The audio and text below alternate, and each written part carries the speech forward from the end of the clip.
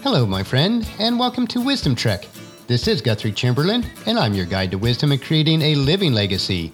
Thank you for joining us for this 7-day-a-week, 7 Minutes of Wisdom podcast. This is day 296 of our trek, and yesterday we hiked the 16th trail of this trek, which was the Trail of Health. Today we will explore the importance of balance in all areas of our life as we hike the Trail of Cultivation. There is a total of 18 trails on this trek, which we are calling the Principles of Spiritual Growth, which is adapted from a short book written by Miles J. Stanford. These practical lessons were instrumental in my spiritual growth as a young man seeking to create and live my legacy. As we continue on each trail of this overall trek, I trust that you will find this information both valuable and important in your own life, regardless of where you happen to be on your own faith trek. Each of the trails on this hike builds on the previous one, so if you have missed any of the days of our Wisdom Trek, please go to wisdom-trek.com to listen to them and to read the daily journal. We are recording our podcast from our studios at the Big House in Marietta, Ohio. There is a lot of activity in and around the Big House this week. Sunday afternoon, I invested several hours varnishing the woodwork in the library. I have the trim on 2 more walls to apply the second coat, and then it is onto the floor. Hopefully we will have the library completed by the end of this week, and then we can move on to the other front room, which we call the parlor. Our pair of hawks have been extremely busy this week and spending more and more time near the nest, which is right outside our upstairs office, and is so enjoyable standing here during the day watching them. We can't really tell if they've actually laid their eggs yet, as we do see both of them still flying around, but there is usually one of them either near or on the nest. The female is noticeably larger than the male in this particular pair, and if this is the same pair of hawks as in previous years, it's either the 5th or 6th years of using the same nest. As spring is manifesting itself with the daylight lasting longer, the temperatures rising, and the flowers blooming, it is time to start cultivating our gardens and fields in preparations for planting crops. As we head out on our hike today, we want to explore the important concept of our own spiritual lives on the Trail of Cultivation. This is the 17th of 18 trails, which makes up the trek that we're calling the Principles of Spiritual Growth. The cultivation of good habits and character traits in all areas of life is very important. As our children were growing up, and still to this day, I emphasize the importance of balance in everything that we do or are involved in. There can be little question concerning the importance of balance in our lives. It is so vital to everything that we come in contact, whether that's mechanical, physical, aesthetic, or even the spiritual realm. A faulty balance in any area of life often results in a breakdown and possible devastation to the surrounding area. This is also true as we think about cultivating and growing crops in our spiritual lives. In the agricultural world, there has to be a balance of the proper amount of rain, sun, nutrients, and temperatures for the proper growth to occur with any type of crop. When there is a proper balance, then the crops will produce a bountiful harvest that many can share in. As these crops are properly cultivated, all of its resources are initially used so that the plant can grow to maturity. Once it has matured, it can then start producing and what will later become a great harvest. In the same way with our spiritual lives, each of us must be thoroughly cultivated before we can effectively cultivate others through us. As we go through the maturing process, there are areas of service that we can provide for God. It is important to realize, though, that until we are spiritually mature, most of our service on the way to maturity is for our own development, not so much for that of others. At first, as a growing believer, we think, or at least would like others to feel, that our service is effective all the time. But in time, we come to realize that the Lord is not doing so much through us as He is in us. Our Lord always concentrates on the greater need. We are not saved to serve, we are matured in our faith to serve.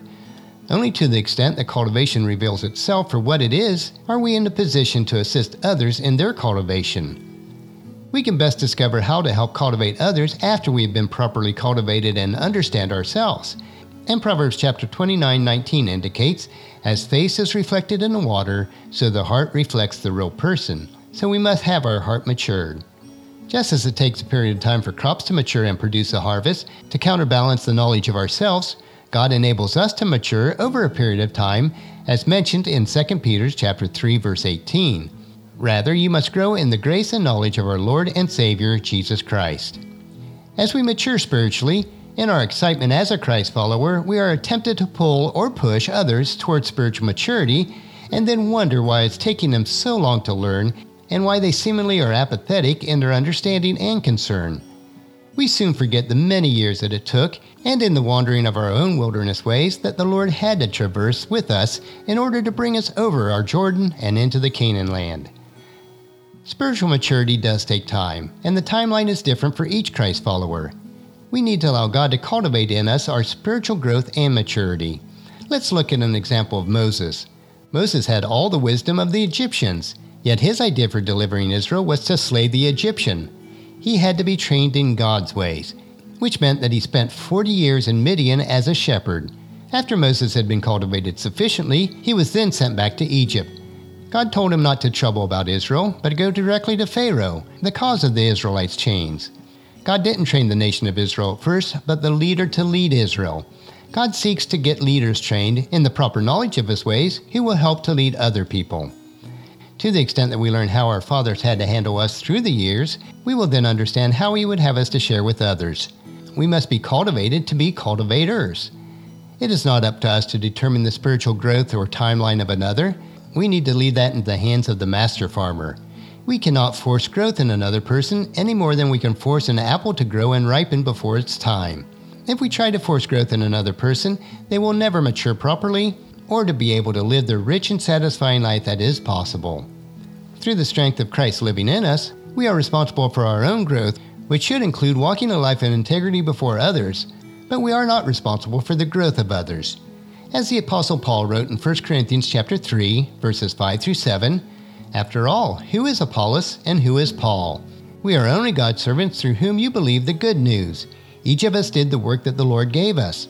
I planted the seeds in your heart, and Apollos watered them, but it was God who made it grow. It is not important who does the planting or who does the watering. What is important is that God makes the seed grow." On our trek, The Principle of Spiritual Growth, today we learned a valuable lesson in the growth on the trail of cultivation. We need to focus on becoming mature ourselves, and through our example and mentorship, provide the proper cultivation for others to grow. Tomorrow we will finish our current trek with the 18th trail, which is the Trail of Continuance. Every trail that we do hike will help us to grow and live our legacy each day. So encourage your family and friends to join us, and then come along with us tomorrow for another day of Wisdom Trek, Creating a Legacy. That will finish our podcast for today. Just as you enjoy these daily doses of wisdom, we ask you to help us to grow Wisdom Trek by sharing it with your family and friends through email, Facebook, Twitter, or in person as you meet with them, and invite them to come along with us each day. The journal for today's trek can be found at wisdom-trek.com. Thank you for allowing me to be your guide, your mentor, but most importantly, I am your friend, as I serve you through the Wisdom Trek podcast and journal each day. As we take this trek together, let us always live abundantly, love unconditionally, listen intentionally, learn continuously, lend to others generously, lead with integrity, and leave a living legacy each day. This is Guthrie Chamberlain reminding you to keep moving forward, enjoy your journey, and then create a great day every day. See you tomorrow.